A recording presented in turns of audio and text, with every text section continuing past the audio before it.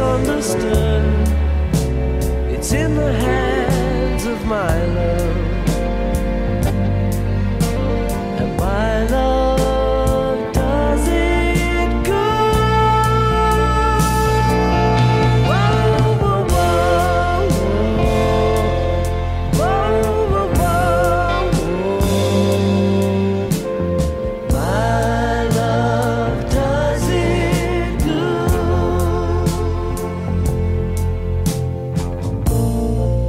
And when the cupboard's bare, I'll still find something there with my love. It's understood. Hello again and welcome to I've Got a Beatles podcast with Dave and Chris, and Happy New Year everyone, and hope your 2019 is off to a good start. I know we have especially been digging into these McCartney reissue sets and trying to figure out what we're going to talk about, because there's just so much to get into. And is it Wildlife? Is it Red Rose Speedway? And as you can tell by the first track that we played, we chose to spend our time focused on the Red Rose Speedway set. What was your big reason for wanting to look into this set, Chris? Well, you know, some of these sets, particularly the first ones that came out, there wasn't exactly a ton of added value necessarily. Yeah. Like there were like a little 7-track bonus things on the first 2, I think. Mm-hmm. But now it seems like he gets it, sort of, like, as far as like giving you the amount of extras that you want. Price is another thing. We could talk about that sometime. Although I did see it for like almost under $90 at some point for a couple days. Yeah. Usually this full Red Rose Speedway sets go pricing out at about $160. Yeah, ouch, So ouch. It just hurts the pocketbook a little too much. But that said, it is a lot of extra value, and particularly for streamers like you and me, Dave. We've been able to enjoy a full 18-track, pretty packed full extra stuff with some hits and some rarities that we've never heard or only heard on scratchy bootlegs and stuff like that. So I'm excited to get into those, especially on this Red Rose Speedway set. Yeah, me too. And I think it's interesting at this time to look at this particular period, because we're coming after Wildlife or Ram. You have the first 2 Wings albums. The first one, Wildlife, was really a homespun affair, recorded very quickly. Maybe not the greatest songs ever. There's a couple of good ones, but we'll talk about that another time. But this album is kind of his first real Wings album, I think, proper. And I don't know. We have to assess exactly what's going on here, and as we'll find out, maybe Paul and the record company didn't have the best ideas about what should have been on this album, and it's had a reputation that it's had because of those decisions. Before we even got into it, what was your impression of Red Rose Speedway before we even learned about the reissue and all the stuff about it now with research? Well, you know, I didn't have much of an impression on it. I sort of didn't listen to it very often, and I don't think I had it. Like, I owned it in my collection in any place, and I felt like it was sort of like, if I brought it up to people, maybe even you, and said like, oh, that's not a very good album. Yeah. In the re-listen, of course, when we really dig into the tunes and listen to them day after day after day, maybe my impressions changed a little bit on it. Maybe some of the songs I appreciate a lot more. It is hard to extract it, though, from the idea of like also listening to all the bonus tracks at this point. Right.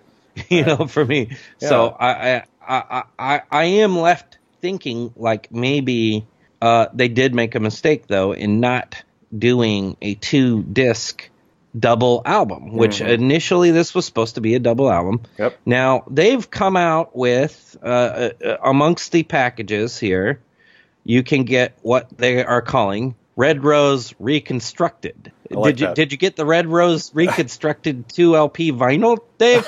I have not done that yet. No, I don't have I didn't get any Christmas bonuses here to throw to that.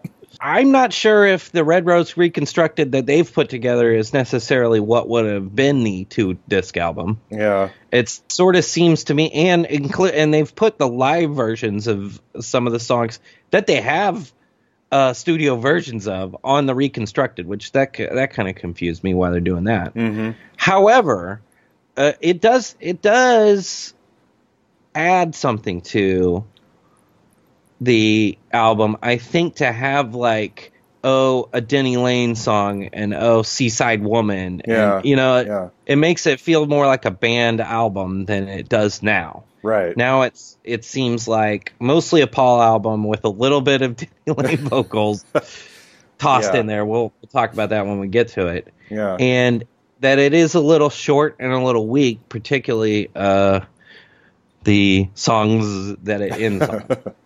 Right. And maybe some of that is the reason that Paul is trying to make it sound like a band and be more of a band affair, is he told the first producers and first engineers, just think of me as the bass player in the band. I'm not the songwriter, the main star. I'm just the bass player. And we've heard Paul do that before, and he's talked a lot about that before.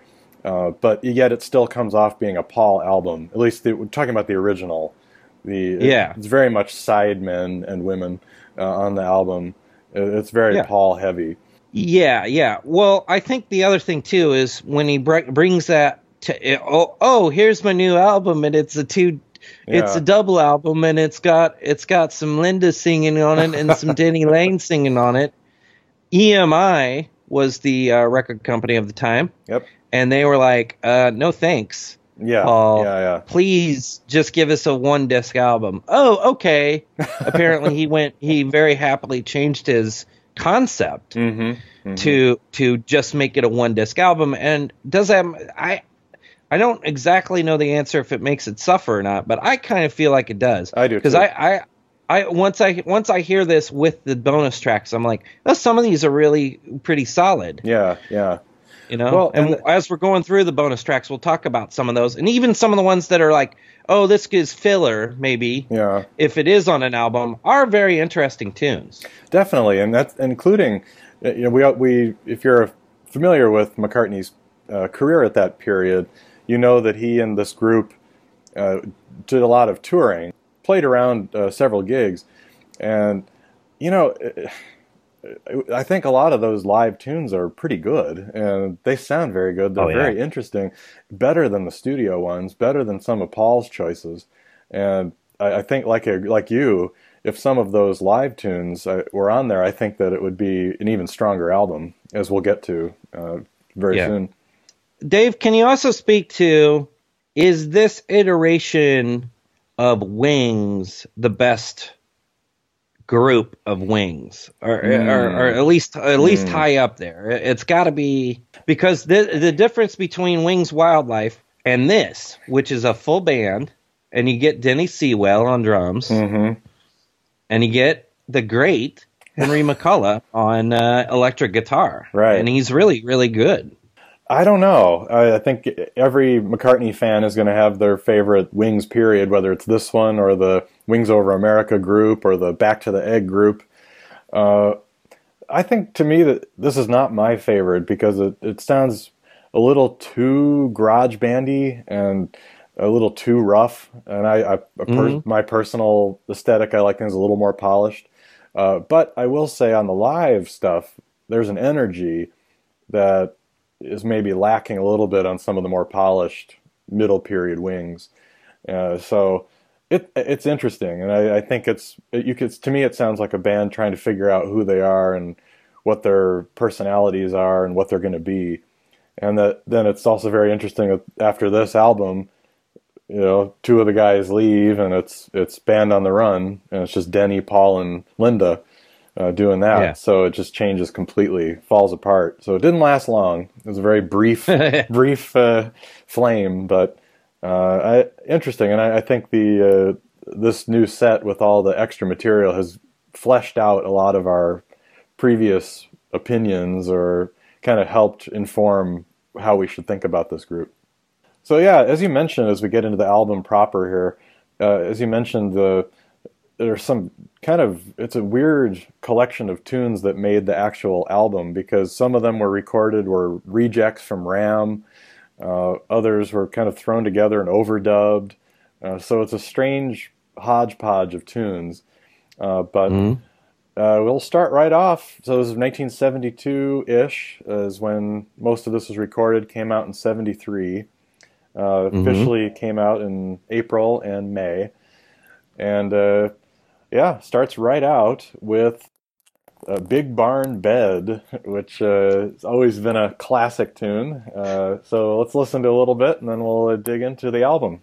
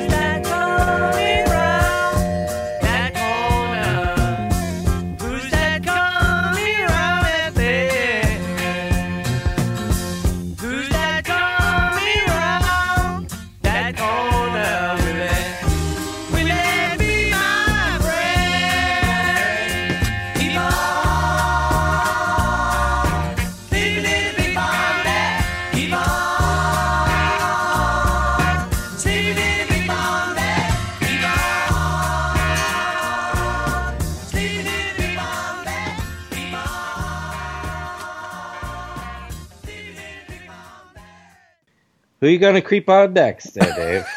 Sleeping on a pillow, leaping armadillo, yes.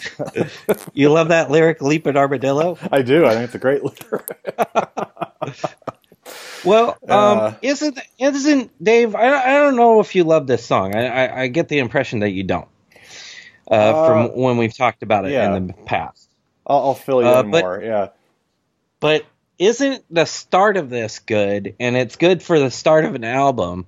And a good lyric to start the album is that, who's that coming around the bend? Sort of like, ooh, yeah. Oh, they're looking, oh, here comes the album. Here we go. It's like we're sneaking around the corner. Here's the album. Yeah, that's true. It's a very good opener. In terms of the song itself, I don't think it's that bad. Actually, I like the music of it. I think it's got a good feel.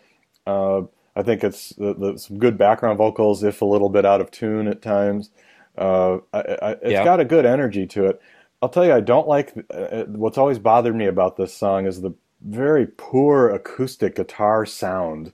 It's very tinny. I think it's Denny Lane playing it. I can't believe that it's a Martin. It just sounds like a very weak guitar. I don't mind what he's playing. It's just the sound of it sounds very kind of annoying. So that's always been a turn off to me. Lyrically, interesting. Yeah, I don't know, just a little detail. Lyrically, it's nonsense, but that's okay. I think it's just fun, and I like it. It's an opener. I like it. I think it's a great sounding lead guitar again. Yeah, the lead from guitar. Henry McCullough, just excellent. I do like the backup vocals. I know that you've got this this like such precise thing, and if anybody goes a little out of tune, you're like, pitch is a big deal. Yeah. And I also like the ending of this, although it does, maybe it overstays its welcome, because of the what do you call it? The tempo of it makes it drag towards the end. But I do like the piano build up at the end when you add in that piano, and you get that woman, all that stuff. So, but yeah, I wouldn't put it on the top echelon of Paul tunes. But I didn't mind it being included in Pure McCartney, and I think it's at least a good way to start an album. Yeah, I agree. Ironically, in the Red Rose Reconstructed, it does not start that album, which makes no sense. No, they start it with Night Out, which blows my. We'll get to that. Yeah. So following that, you've got this nice up tempo kind of energetic tune, and then the next tune is My Love, which everybody knows, and we played at the beginning, and that was the hit. It was, I believe, a #1 hit. Yeah, reached #1 on the Billboard Hot 100 and #9 on the UK charts. So it was very popular. And I'll say about this song, I didn't want, not until recently did I know that it was actually recorded live, and that to me made it much more interesting, the musical aspect of it and the recording process. So it was, the orchestra was with was in the studio live. So I think that gives it a different perspective a little bit. But for me, the song is, I just can't get past the sappy lyrics and the just cliches and the McCartney, like everything you criticize McCartney for about being a sappy, wimpy kind of balladeer, it's all in here. The whoa, whoa, whoas and just, yeah, My Love does it good. Yeah. Musically, it's catchy. It's very beautiful, and I like the tune. But lyrically, it's very hard for me to listen with a straight face. Well, Dave, I'm less of a cynic than you.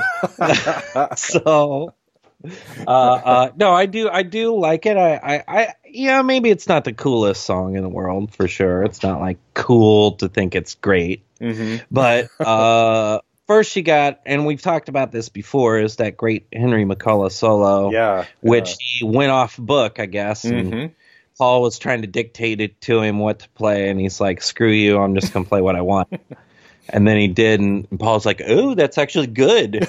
An idea not out of my head that actually someone else came up with. Oh, let's keep it. So, but there's there's some underrated stuff in this song, the keyboard sound particularly. Yeah, it's very nice.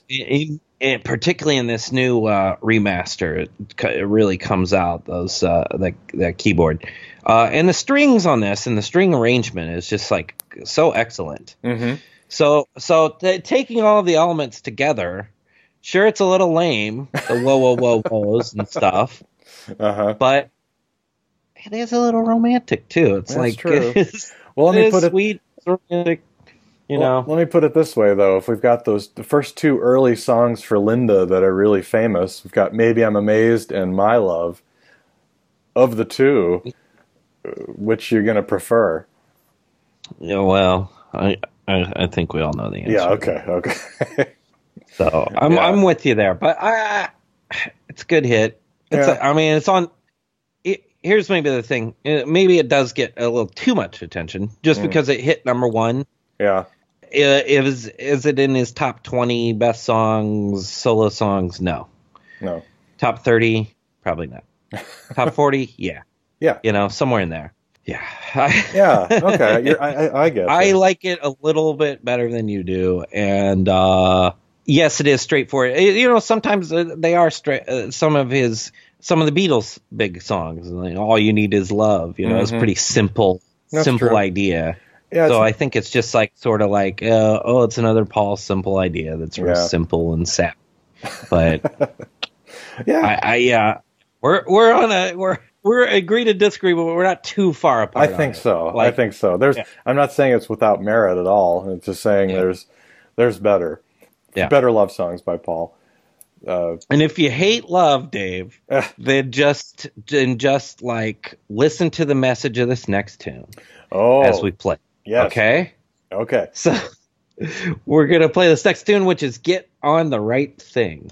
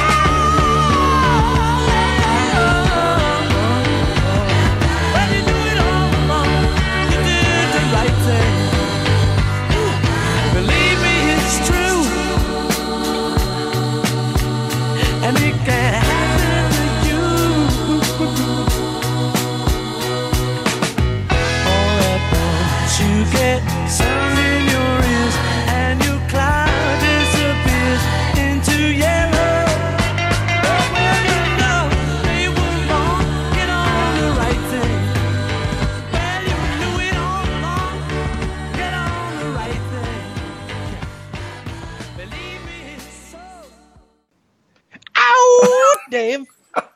Some good Paul histrionics on this one. Yeah, you got a ow and you got a oh, whoa, whoa, whoa. It's got everything in here. This one, it does. This is one of those Ram rejects, and it does sound different. It sounds like the Ram period, kind of Ram album song with his voice, doesn't it? With the ability to do that and kind of the harder rocking kind of screaming stuff. What are your thoughts on this tune itself?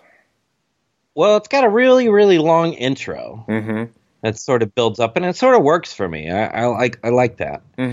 Maybe this even should have opened the second side of the album. This song, it would have been. Of course, with the really screaming Mac O's and ahs. Love it. Yeah. Love it. I really love the drums on this one. Yeah. Once again, these remasters, what it really always brings out is the bass and the drums. So that's good.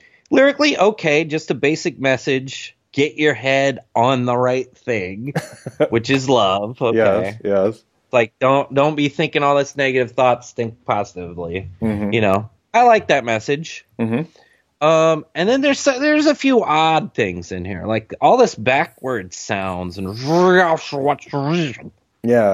is that? Why is that in there? I don't know. That's kind of just weird. But I like it. And as I've been listening to this album a lot, I'm like, oh, this one kind of like has gone from completely not on my radar to being like, oh, this is I wouldn't skip it.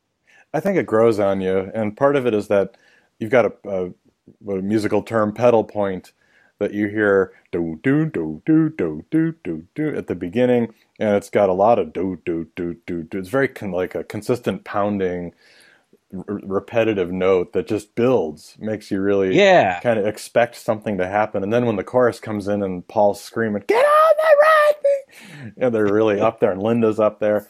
It's like a good release when you hit that point. So.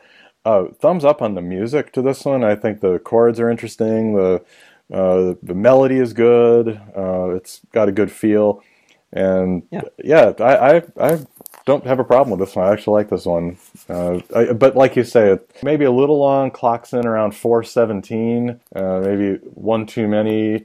Bo do do do do do do. But not bad. So I like it so far. Pretty good. That's a thumbs up for me. And so far, when I'm listening to this album, I was like, I'm enjoying it. I like My Love a little better, so I'm enjoying it. And so then comes the next tune, which talk about something having grown on me, Dave. This song, and it is One More Kiss. 1, 2, 3, 4.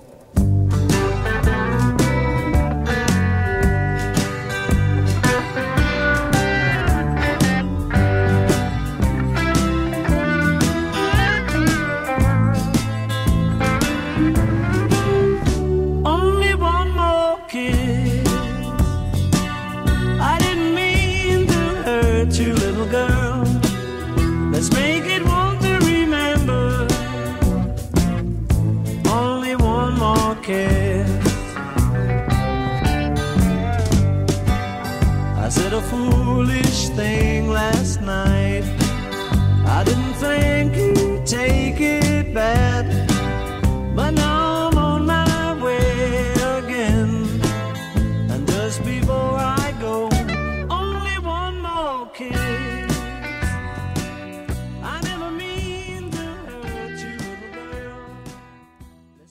One More Kiss, Dave. Like I said, this one has really grown on me the last few weeks listening to this album. Normally when, this one's got a country feel, I kind of roll my eyes sometimes, but it's not really overwhelmingly country sounding. No, not too twangy.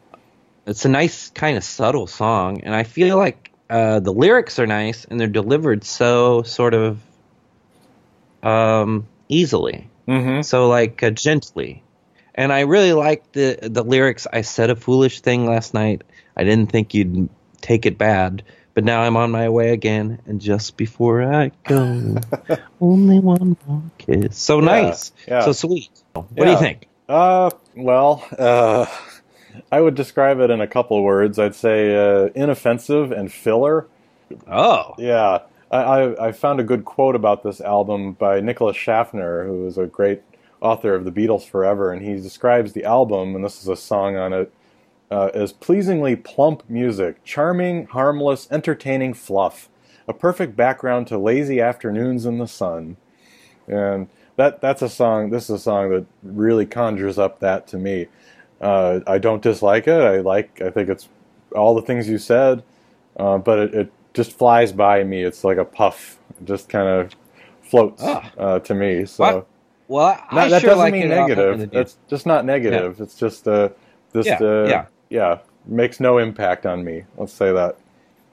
Well, I sure like it more than you. And PaulMcCartney.com. One thing I do want to commend very much that, you know, we talked a little bit about how last year it seemed like he was getting better and better about using social media and using his website to kind of promote, not just promote his albums, but to kind of recontextualize them and to give you a lot of interviews and stuff. And PaulMcCartney.com has a long audio interview where he talks about both Wings Wildlife and this album. And then there's also some things just about certain songs. And there is a little something about One More Kiss on there. From November 26th of 2018. There's a little interview with Paul and explaining how he wrote it. He said, Mary was 3 or 4 around this time, so just a little kid. And you know how fathers often fuss over their kids. So I was fussing over her. She was a really cute baby, and I'm fussing away going, give me a kiss, come on, give me a kiss. And she got fed up with me and sort of go, Dad, all right, but only one more kiss. So I got one more kiss and a song. And it suggested a country and western thing, and I was thinking that when we listen back to it, a country singer should cover it. Oh. Well, there you go. Maybe someone will. Yeah. Well, yeah, I desperately looked for a country singer who has covered it, and I couldn't find one. Ah, too bad. But I like the song. I like it a lot. Yeah. So it's harmless. Of these songs, of these, that has been the second one. The second come in second place as far as like my estimation of it has grown. Yeah. I can't say that of this next song, but this is we had a song, I forget exactly what the song was, but it was on Chaos and Creation that I said I was like so torn about and so on the fence about. And I feel like this one is exactly the same thing. Yeah. There's some things that make me scratch my head, and then there's some things that I like about it, and I just can't decide how I feel about it. It's going to be a great discussion about Little Lamb Dragonfly.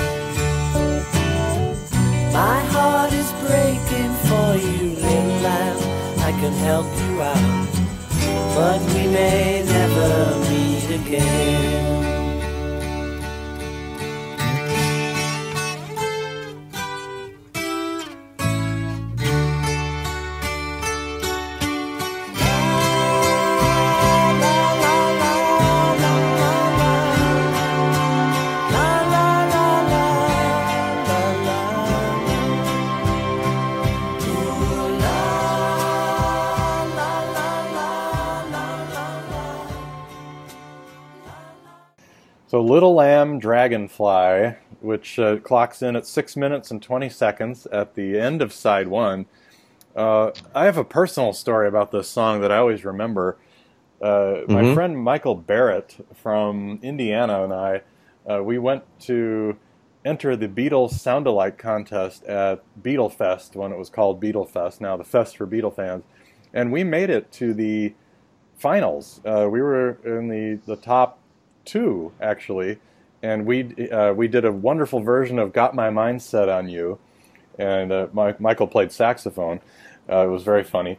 But then the song that won was a guy who brought up a whole recording studio with him and played this song, "Little Lamb Dragonfly," with all the backing tracks and on acoustic guitar, and he just blew. Everybody loved it, and we didn't think it was fair because he had all this pre-recorded stuff and we were playing live, but alas, we didn't win. So I always remember, screw you, Little Lamb Dragonfly. So to this day, I still always think of that when I hear this song in all its glory.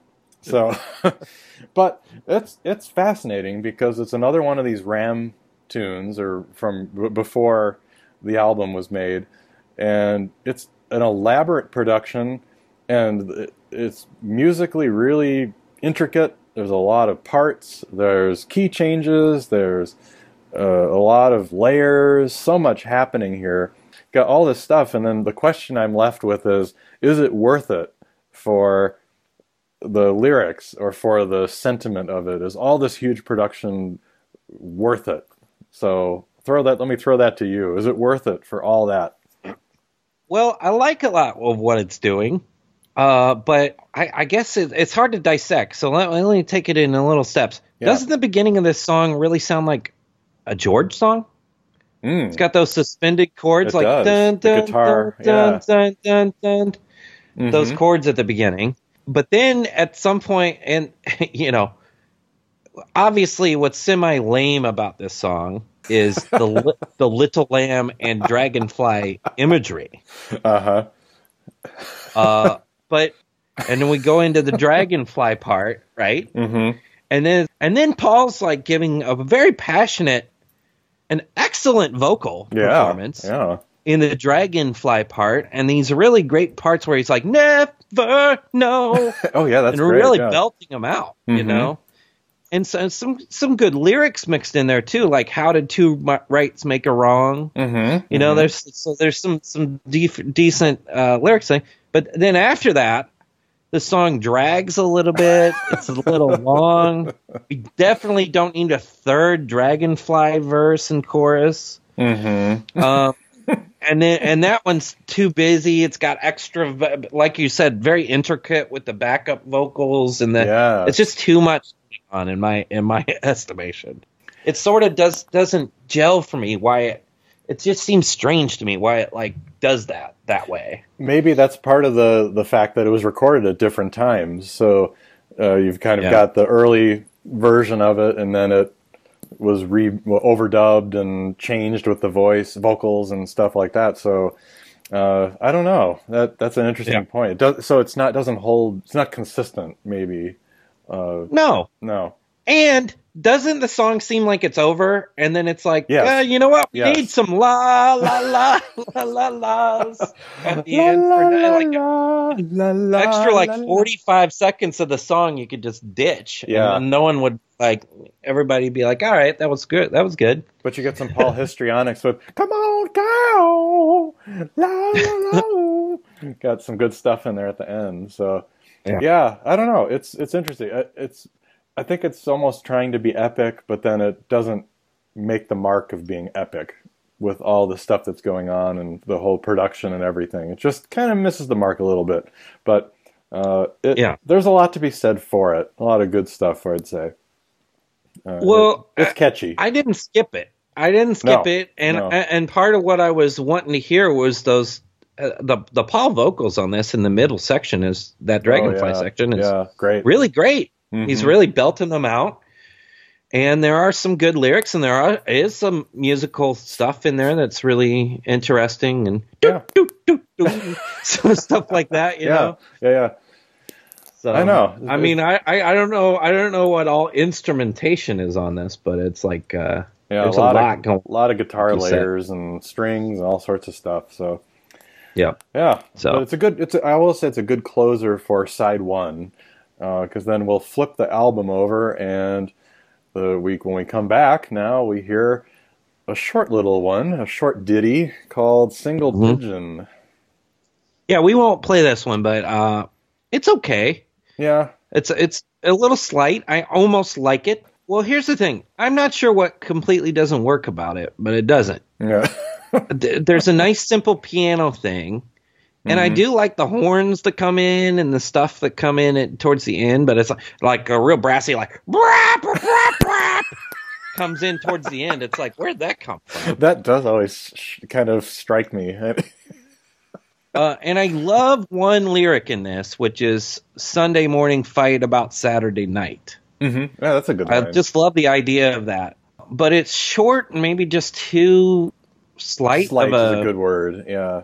Of an existence to I feel like maybe this could use another pass at it. Maybe I feel that way about a lot of these early Wing songs and early, it's like, man, if they just took another stab at this. I know. Like, maybe they could get it right. But Single Pigeon's the one that really, I'm like, oh, yeah, Single Pigeon's on this. So that's followed by another song written for this particular album here, When the Night.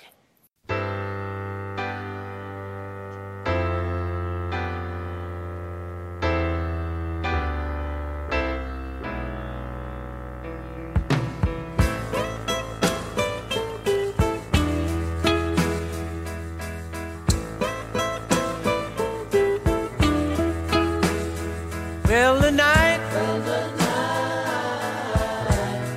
was beautiful and mellow, and the light of the night fell on me. You said right, made me a happy fellow.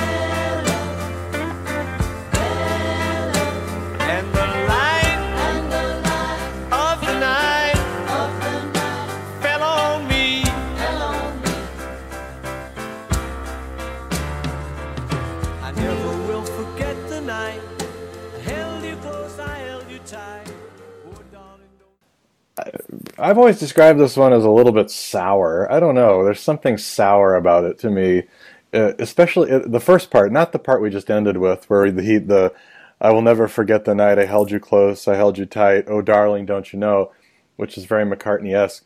But that first part, there's something, like I say, just kind of sour about it, and it just doesn't really grab me very well. How about you?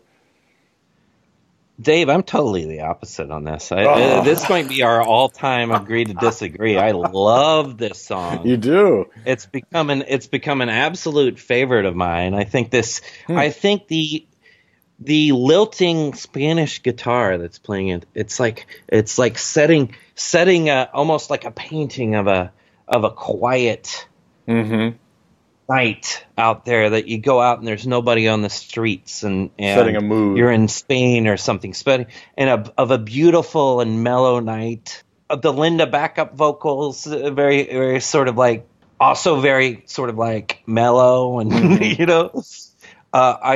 so I really feel like the music paints the mood that the lyrics are trying to display. And I love the verses that never will forget the night. Yeah, I like that part. Held you close, I held you tight. So I love it. And then if you love histrionical Paul McCartney, when he gets into that la la la la follow me, follow me, he just can't stop too. He's like just going after it. So. The only thing I think's a little odd about the song is that the ending of it just kind of like keeps going. Yeah. Like, go the light fell on me, dome, dome. And then it fades instead of like stopping. Yeah. It's like you could have just stopped the song. So. Yeah. So. Well, I'm glad. Yeah, I don't get the sour thing at all. I don't think it's sour. I think it's nice. But if you're talking about how the night was beautiful and mellow and the light of the night fell on me, why are you screaming and being histrionic about it? I don't know, but it works. For me. I'm just saying. I don't know. Ironic things here in Red Rose Speedway, but yeah, that's true. That's true. He sounds really mean works and for me. sour, but I don't know. No, come on. Where are you getting this sour thing? We'll have to agree to disagree on that. I don't know where you're getting this sour thing. It is such a good song. Well, love it. And every time this came on in this newest listing, I'm like, oh yeah, you're into it. I was just like real excited to hear it. Mm-hmm. Might be my favorite track on the whole album. Oh my gosh! Wow. Yeah. Well, we definitely. I mean, that's not in this album. That's not that exactly hard, high bar here. It wouldn't be my favorite track on, say, their next album after this, but you know what I mean. You know, what I'm getting at. I'm like, this was and Get on the Right Thing and One More Kiss, and were great to sort of discover too, because I hadn't really given that many listens to it. When we post this episode, if you're listening to this episode, go to our Facebook page. Tell me how right I am in the album. That's fine. We love to hear it. That's the great thing about this stuff is you can really, you've all got opinions and we all have our own aesthetic preferences and things that strike us and things that don't. And this one is a skipper for me. I don't know. What can I say? Now, the next one is also kind of an interesting choice because it's an instrumental and with a very peculiar title of Loop, First Indian on the Moon.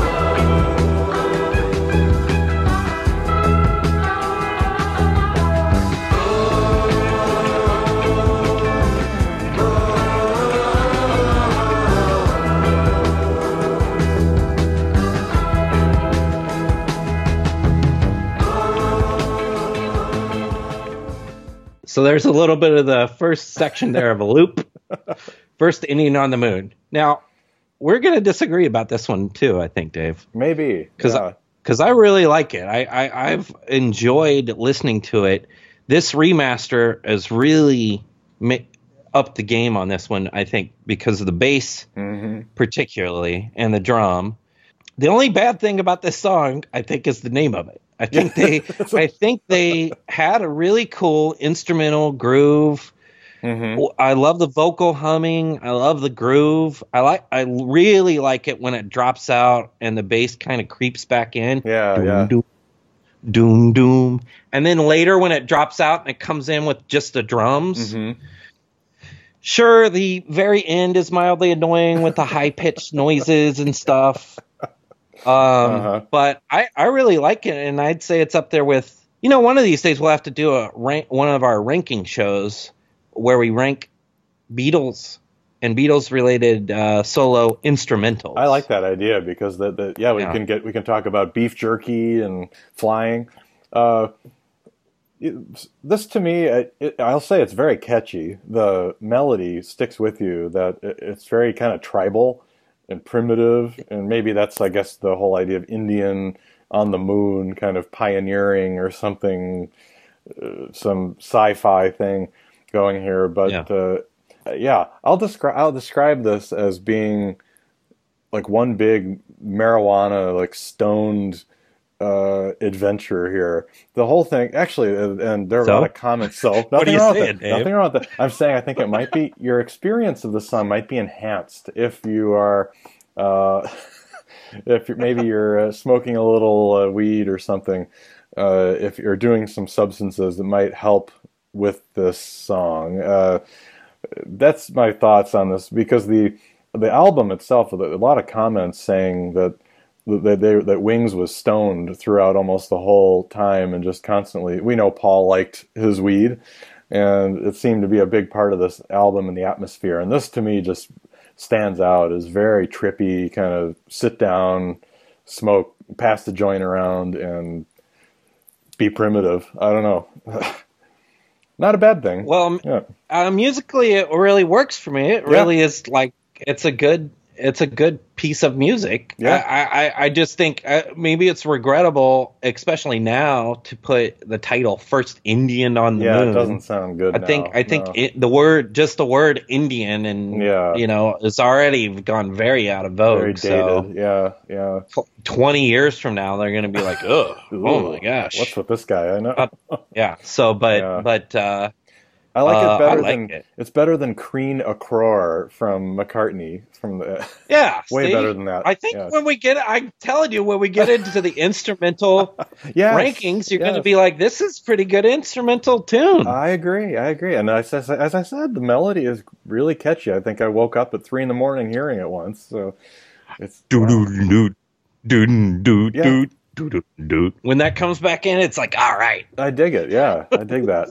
Yeah, so it's a very strange balance on this album. So you've got 5 songs on the first, then we just talked about the next 3. They're the first 3 on the second side, and the reason why there's only 4 is because it's time for a big, long medley of 4 different tunes here. And I've been waiting for this because Chris has been kind of anticipating what he's going to say, but we've got this medley of Hold Me Tight, Lazy Dynamite, Hands of Love, and Power Cut. And when we think of Beatles who do medleys, it's really Paul. Think about Abbey Road, of course, is the big one. Even on Egypt Station, we have 2 songs that are medley-esque, that have things together with Despite Repeated Warnings, and the last one on the album. So it's one of his interests.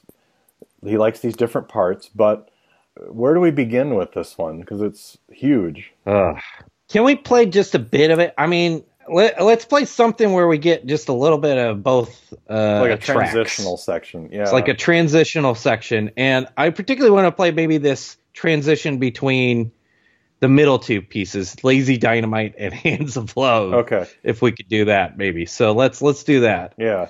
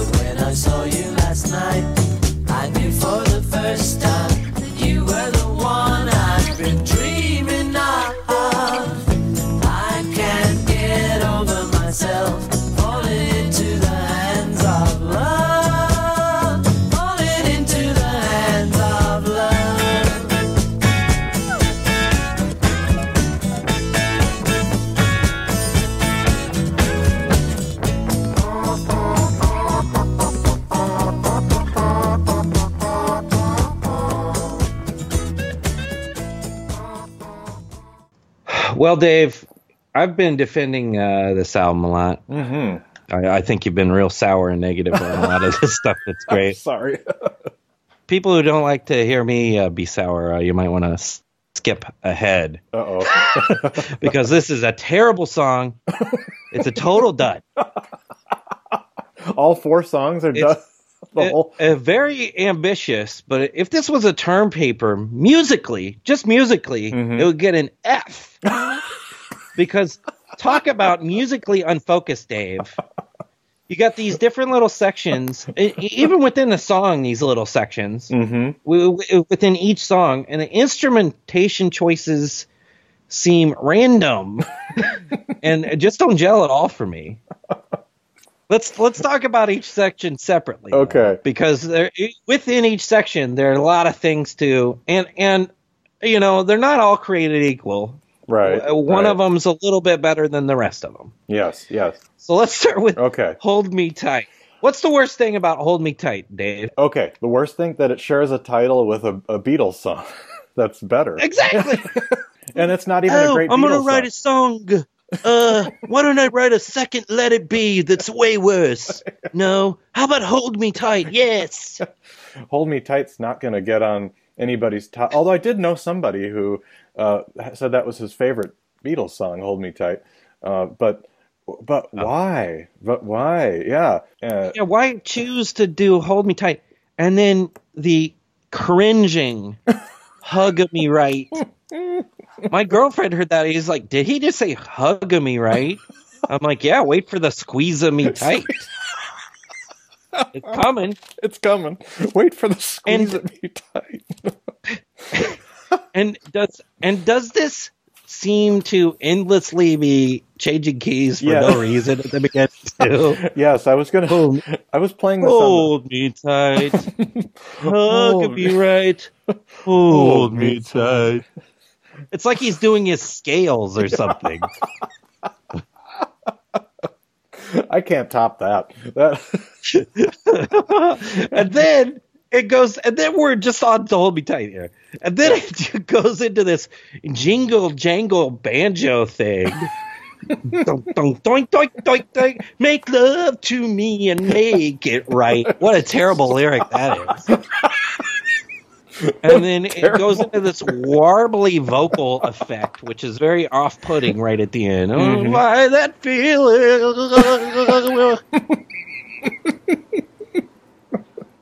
There's a decent guitar solo in there. I'll give it that. That's true.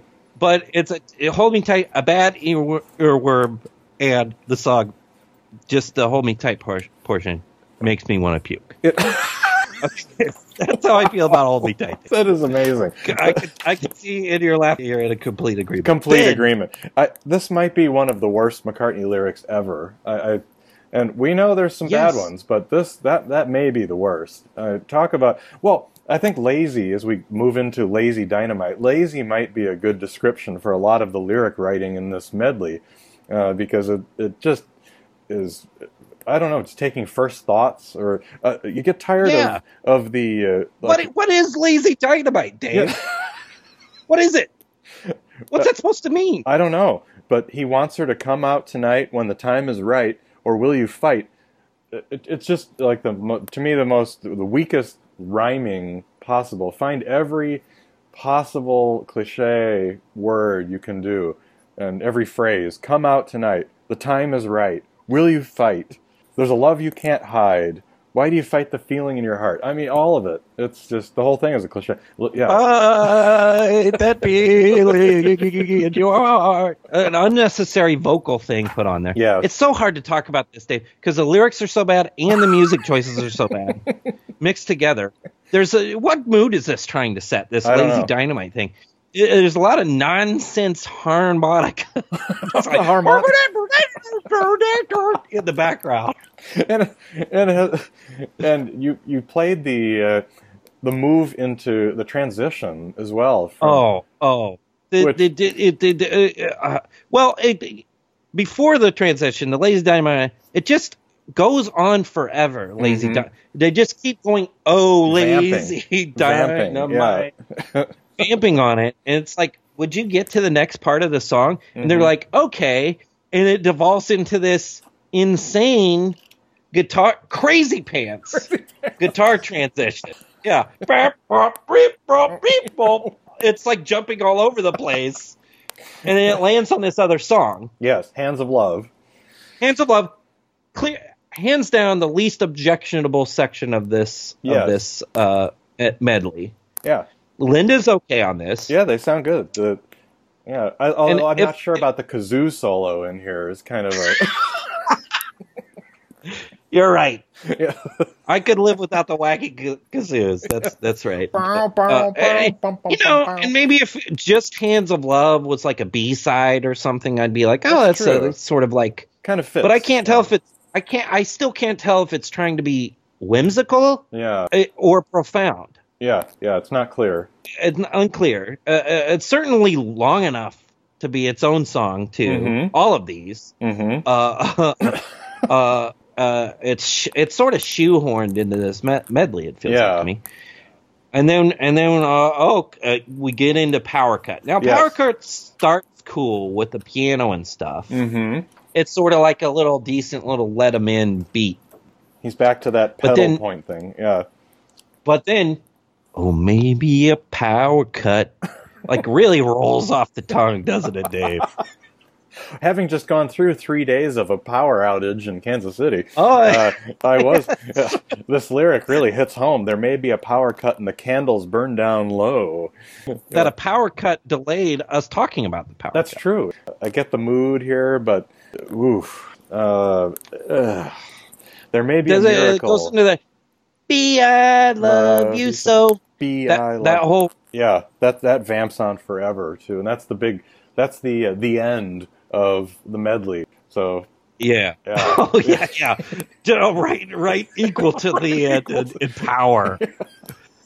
And of course, at the end of the medley, they bring back everything musically, which should really wow us. It should. All the themes come back. The problem is the sections were so lame that you're just like, okay, I see that you did that. Yeah. Sort of like a bit, it's sort of like how we talked about a bit more of you as a waste of time because you's so inconsequential. So, oh man, this song is aggravates me. I was like so wound up about this when and I was looking for some people talking about this, and I came across Lenny Kaye's review from 1973 in Rolling Stone, classic review, and he says, I'll just pick it up in the middle of this, but 11 minutes? Not only could the medley have been easily compressed into a single segment with little loss of narrative flavor, but the net effect of lumping all these eggs in one basket only serves to underscore their individual lack of resembling bulk. I mean, this is... So we know that Abbey Road, if we're going to compare it to that, because most people did, since it was only a couple of years before, the Abbey Road medley, we know, was made of fragments, right? Mean Mr. Mustard, as we know from the Escher demos, we heard Mean Mr. Mustard and Polythene Pam, or, those were just kind of throwaway fragment songs. But somehow, it all fit together really well. And in this case, you've got 4 cut songs as well, 4 fragments, actually a little bit more. They do sort of stand alone. They seem very jammed together, and maybe that's a big part of it, that they don't really relate very well, and they don't link very well. The feels are so different. It just, I don't know, it just doesn't flow. Mean Mr. Mustard, Polythene Pam, on their own, they're evocative of something. At least you can imagine something like Polythene. You can picture Polythene Pam. Right. You can maybe even come up with an image for Polythene Pam. Can you come up with any kind of anything in your brain for Lazy Dynamite? It's absolute nonsense. Well, isn't that an oxymoron to begin with? That dynamite is lazy because dynamite is explosive, right? Yeah. Well, I think that was sort of maybe what he was getting at was like, oh, come out and you'll have a great time once you're out, but you're staying inside. But that's not. It's just it's so nothing. Yeah. And the way it's presented is so repetitive and poorly cumbersome. Cumbersome. Yeah. I can't believe. I know you said there's some. You've heard people love this medley, and I'm if you love a medley and you're a listener of ours, great, we appreciate you. But I don't know what you're thinking. I really don't. I wish I could get into this one. Yeah, but I can't. And that's the end of the album. I mean, that's the That was how it ended. The album. Yeah. You know, the medley is so bad that when Mary Had a Little Lamb comes on, which is okay, so now we're going to go into the bonus material, into the disc 2 of the thing. Mary Had a Little Lamb, I've always considered to be lame, and a B-side that he should have just relegated to an all kids album or something, and certainly ill-advisedly never put it on a television special, James Paul McCartney special. But it's such a relief after. I was sort of like, oh yeah, this is okay. Sounds good, yeah. I guess on its own, Dave, what you are saying before we really dig into this too is on its own, the album proper was a little underwhelming, even with some of the more positive spin I put on some of these tunes than you did. Yeah, it is a little underwhelming, but thank goodness these bonus tracks are really adding the value to these packages. So we just spoke about Mary Had a Little Lamb, very slight, very but fun to include here, and another earworm. Then we get Little Woman Love. It's a sort of a New Orleans-y flavored tune, not objectionable. Mm-hmm. Would have been filler even on the double album, I think. Yeah. But nothing to write home about. But not bad. Yeah. Hi is included here, a hit. We'll probably talk more about this on a future this could be a good Songs Under the Microscope. Yeah, exactly. Especially because of all the controversy around it with being banned and drug use and all that. It would be fun to talk about this a little more detail sometime. Yeah. I'll just say this.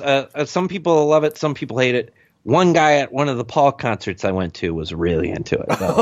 It was finally when they played Hi, it's like he woke up. It was all right. Nice. So it does rock. So yeah. Yeah. Sea Moon. Mm-hmm. Is that the intro I should have been in? Whoa, yeah. Yeah, it's sort of this again might be a future Songs in the Microscope. Great that they add these hits. Yeah, and they sound good, and you get a sense that they were really into reggae at that time in the early '70s. That was a big consideration because not only have we had the reggae version of "Love Is Strange" from Wildlife, we have another one coming on this bonus album here. We have Sea Moon.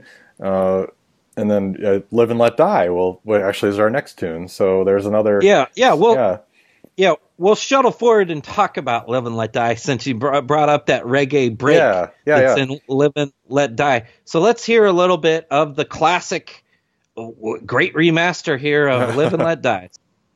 When you were young and your heart was an open book, used to say, live and let live. You know you did, you know you did, you know you did. But if this ever-changing world in which we live in makes you give in and cry, say, live and let die.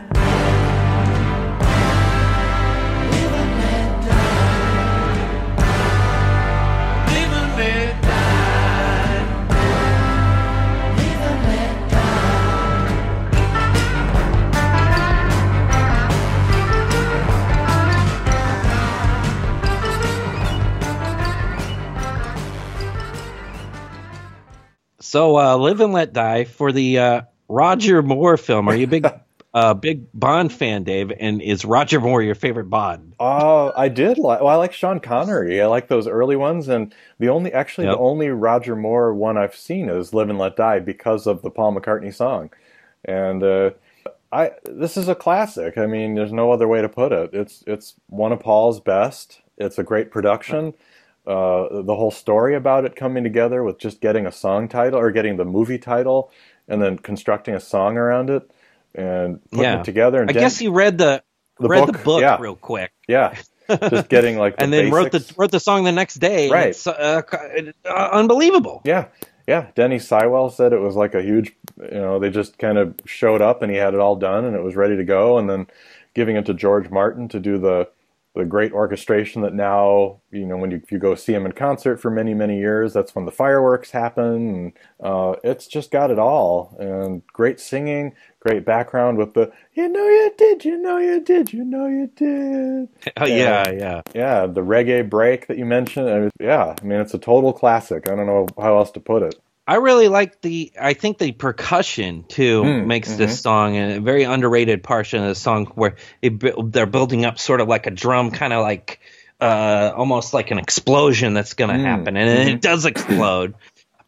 This is if you've not seen Paul McCartney live, yes, you will not be prepared, particularly if you see him in an outdoor venue, of how fantastic this is. It's the highlight of every Paul concert I've been to. Yes, probably the most expensive for him.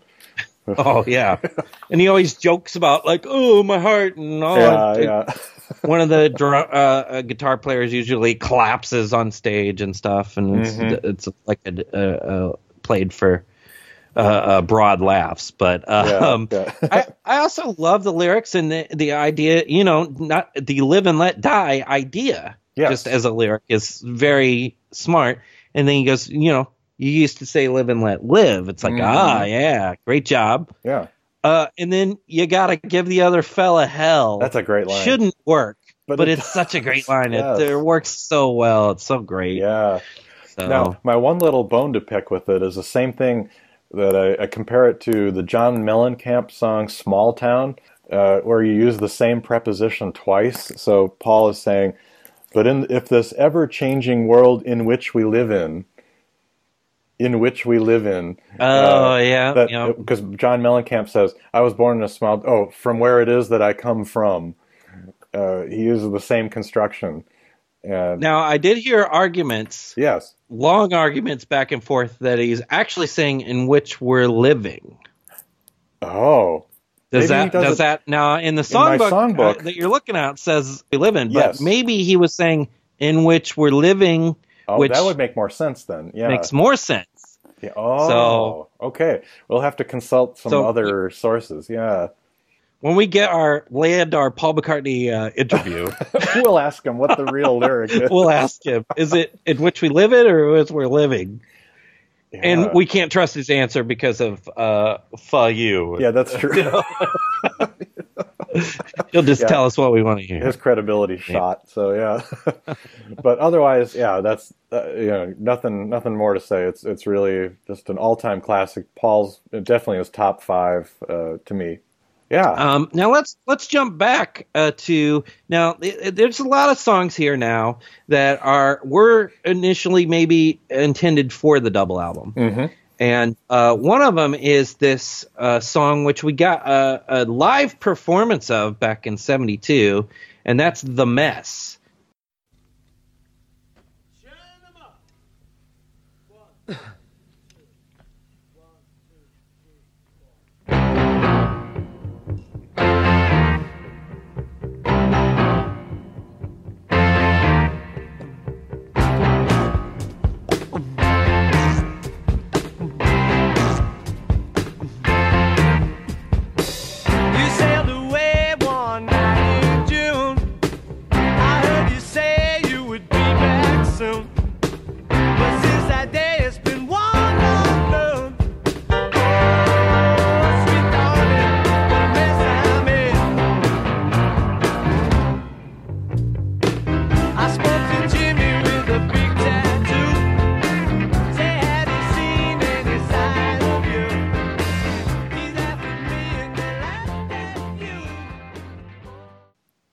What's your take on The Mess, Dave? As I was saying earlier in the show, this was recorded live from The Hague in Netherlands, 1972, and these songs that were from that tour, I think, are terrific. And I was just thinking, why didn't he do more songs like this? It's great feel, band sounds tight, the lyrics are kind of funny, whimsical, surreal a little bit. then it goes into this great break. Yeah, that vocal break where they're like, oh, that almost sounds like gospel feel to it. Yeah, it's a great feel. It's got great energy to it. Yeah. Mm-hmm. So I think it's a great tune. Not Let It Be, but it's still got a lot going for it, and I just love the sound. I wish we could. Well, maybe eventually we'll get to hear that big box set of the Wings live stuff from this period, because this is a great example, as is another one we're going to talk about, are really great examples of how they played.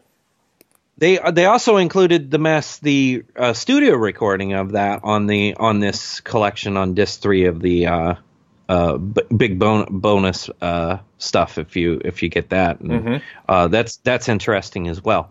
One more thing about The Mess. I think it's very funny that it was the B-side of My Love. Talk about contrast. I mean, talk about night and day. Yeah, exactly. Yeah. Exactly. The B-side of Live and Let Die is also included here, I Lie Around. Mm-hmm. Kind of weird song, but I like it. It's actually one of my favorite non-Paul lead songs of Wings. Mm-hmm. Good production on it. I love the horn sound. Yeah. It's like they're coming. It's like they're sweeping in on waves, like. Yeah, I like that too. And the little lead guitar licks and stuff. I like it. Something that's interesting about that tune that I just discovered hearing it was it's actually a Paul song, but Denny sings the first 2 verses, and then Paul comes in at the end. So interesting that he would give Denny, again, maybe trying to make it a band affair, giving Denny the chance to take some leads. So yeah, I like I like I Lie Around too. Then it's followed by Night Out. That's sort of like Wings Gone Kiss to me. I'm not out. Yeah. So, not great, but not objectionable either. Mm-hmm. Country Dreamer, a studio. We've heard this before on. There's a acoustic version included, I think, on Ram set or Band on the Run set. But Country Dreamer is a great track. Very good studio version. Very good track. Sweet little country feel to it. Mm-hmm. I like it. And of course, that was one hand clapping too. So. Yep. Seaside Woman. That's one of Dave's favorites. Yes. Little Linda Reggae thing. Yeah. Yeah. It's up. It's better than Cook of the House. But yeah. But it was later released for Linda's album. It's okay. Catchy. Nothing much to say about it. Let's play this next one. It's another one of these live ones. We're going to play all 3 of these live ones, actually. Yeah. And this one's Best Friend. Got any toothpicks?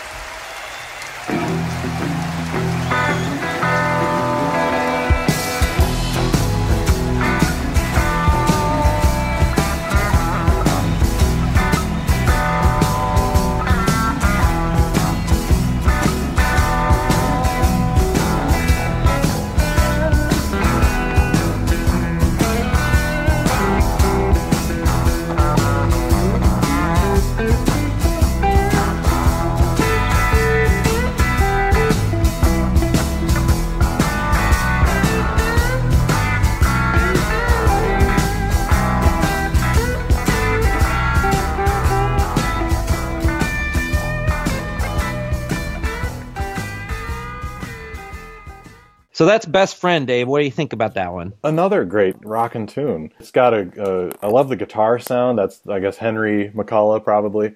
It's got a real good fuzz sound to it. Da-dum, da-dum, da-dum, da-dum, da-dum. Great groove. And again, a tune you kind of wish would get more play, or that he would have not just thrown out after this tour, because we never heard it again.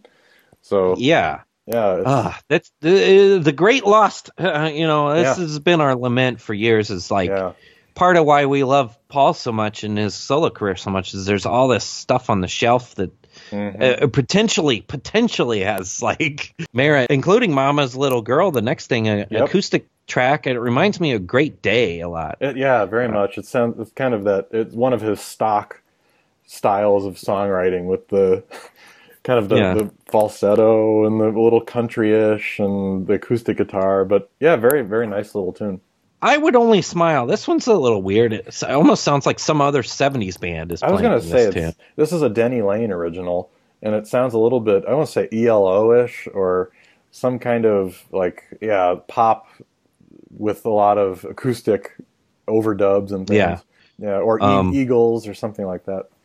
Now, I've got to play this next track, Dave. A great cover tune, and listen for a little Paul sitar playing. Yeah. On Tragedy.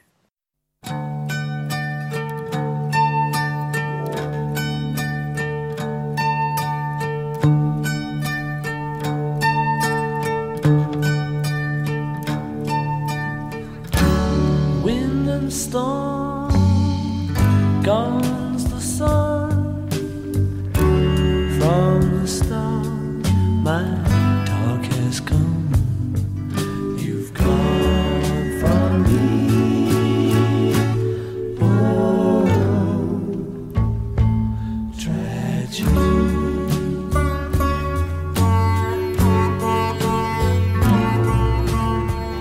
Oh, come back, have me here, be my love. All right, Dave, what do you think of that sitar? It comes out of nowhere. It's definitely unexpected because he's got this very, I don't want to say nightclubby, but maybe it is sort of nightclub-like, kind of a night sound, very tragedy, very earthy kind of sound. This is, as you said, it's a cover of a 1959 or 61 tune. It's got such a great feel, and the background vocals are good, and very sweet sound to it. And the sitar is kind of a neat timbre because it's not what you expect. So yeah, it's a strange. It's almost it's a peaceful song, although it's a very sorrowful song. Yeah, it is sad. Yeah. Tragedy. Yeah. So I like it a lot. We'll go out with track 15 because it's such a fun little piece of silliness. The kazoos actually work on this one. They do. And that's Thank You, Darling, which is just, if you never knew, you'd be like, oh, this is one of Wings' greatest hits or something. Yeah, it's delightful. Because it's just well done, very delightful, and a lot of fun, and just makes you really, sometimes you really get like, oh, Paul and Linda, they're so sweet. It makes you smile. Yeah. So now this next song is the one I most wanted to talk about, really. Jazz Street? No, not Jazz Street. Just to mention, Jazz Street, a little instrumental, almost nothing thing. Yeah, a little tiresome. And there's Live and Let Die, the group Only Take 10, which we heard in a previous episode, which is great. Yeah. But the last song we'll talk about here is 1882, which is on 3 times on the bigger box set. You get the studio version of it, which is really interesting. But this Live in Berlin 1882 is so great. So let's have a listen to it.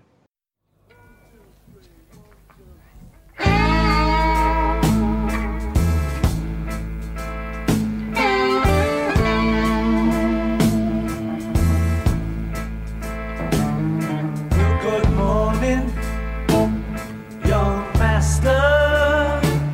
It's 1882, and your mother is hungry. What will you do? There is bread in the kitchen of the big house upstairs. But I warn you, don't take it from them.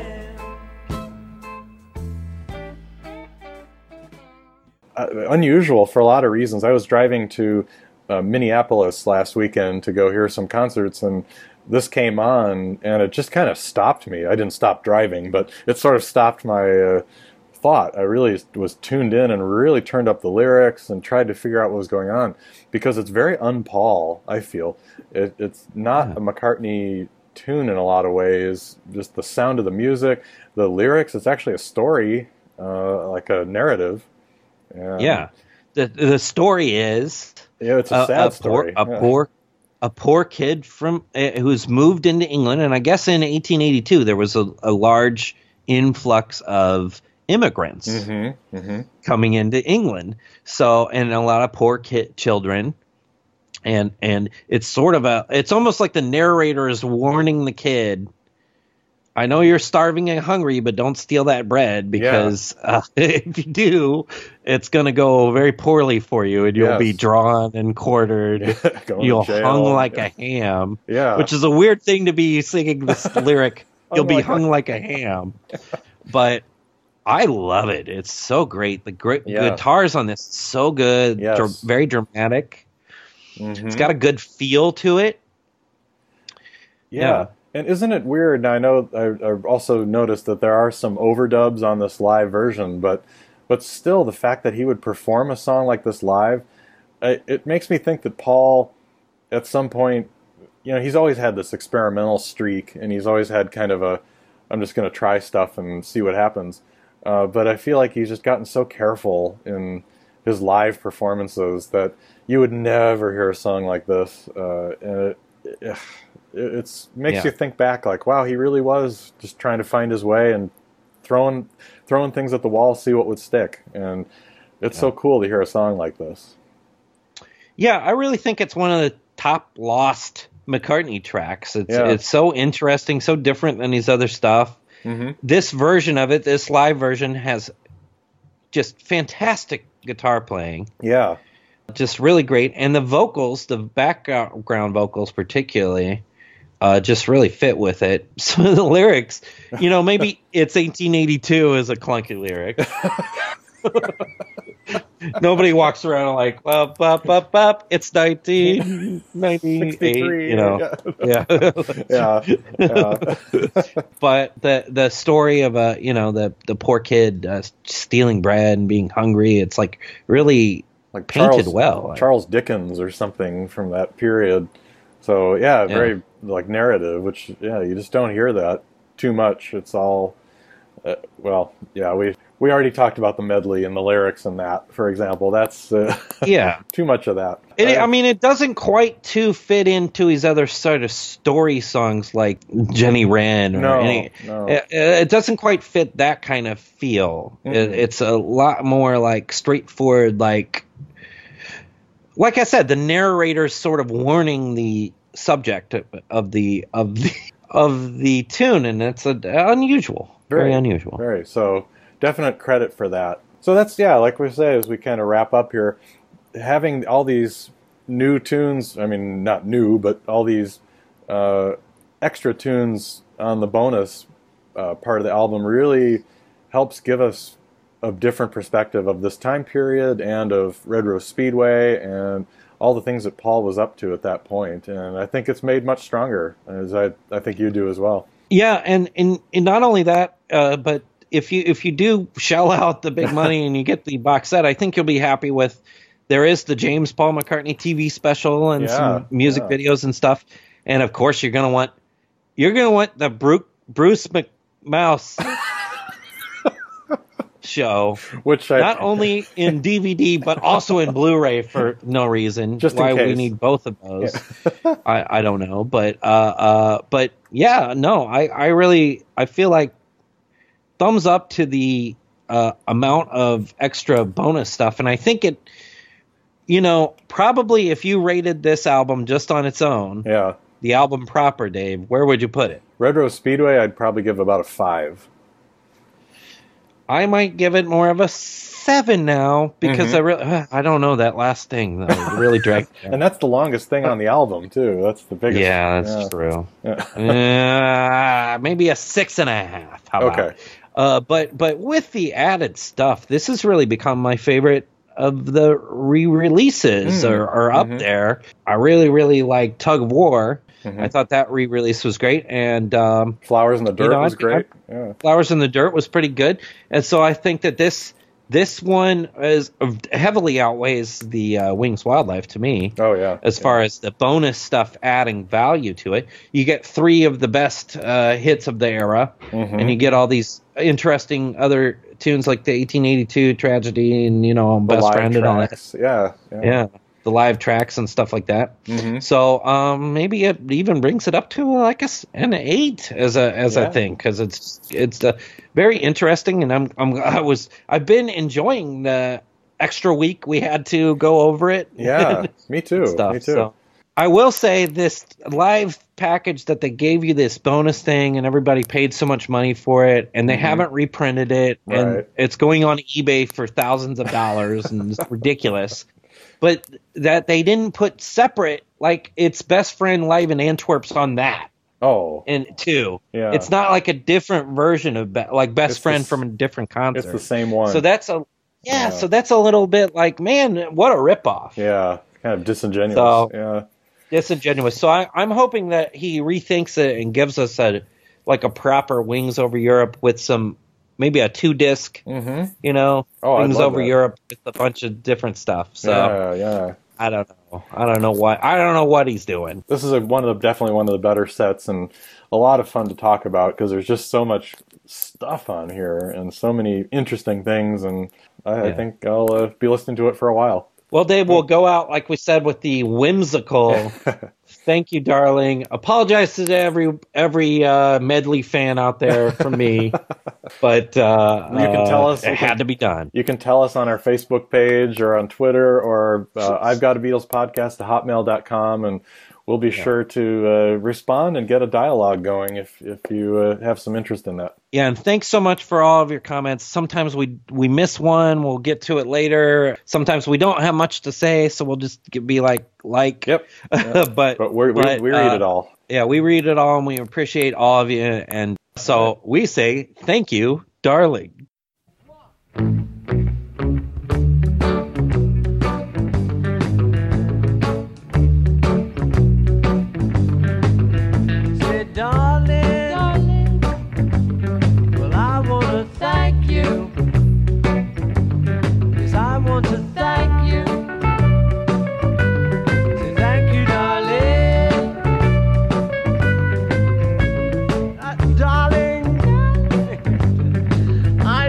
To thank you. I'd like to thank you. Say thank you, darling. Darling, don't ever leave me. Whoa, darling, never deceive me. Well, believe me, darling. You know what I want to say to you? I'd like to thank you. Yes, I'd like to thank you. Say thank you, darling. Down my bended knees I go.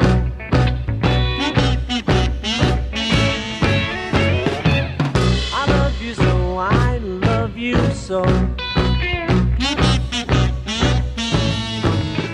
Darling, I love you so, and so I say, darling, I want to thank you. I want to thank you.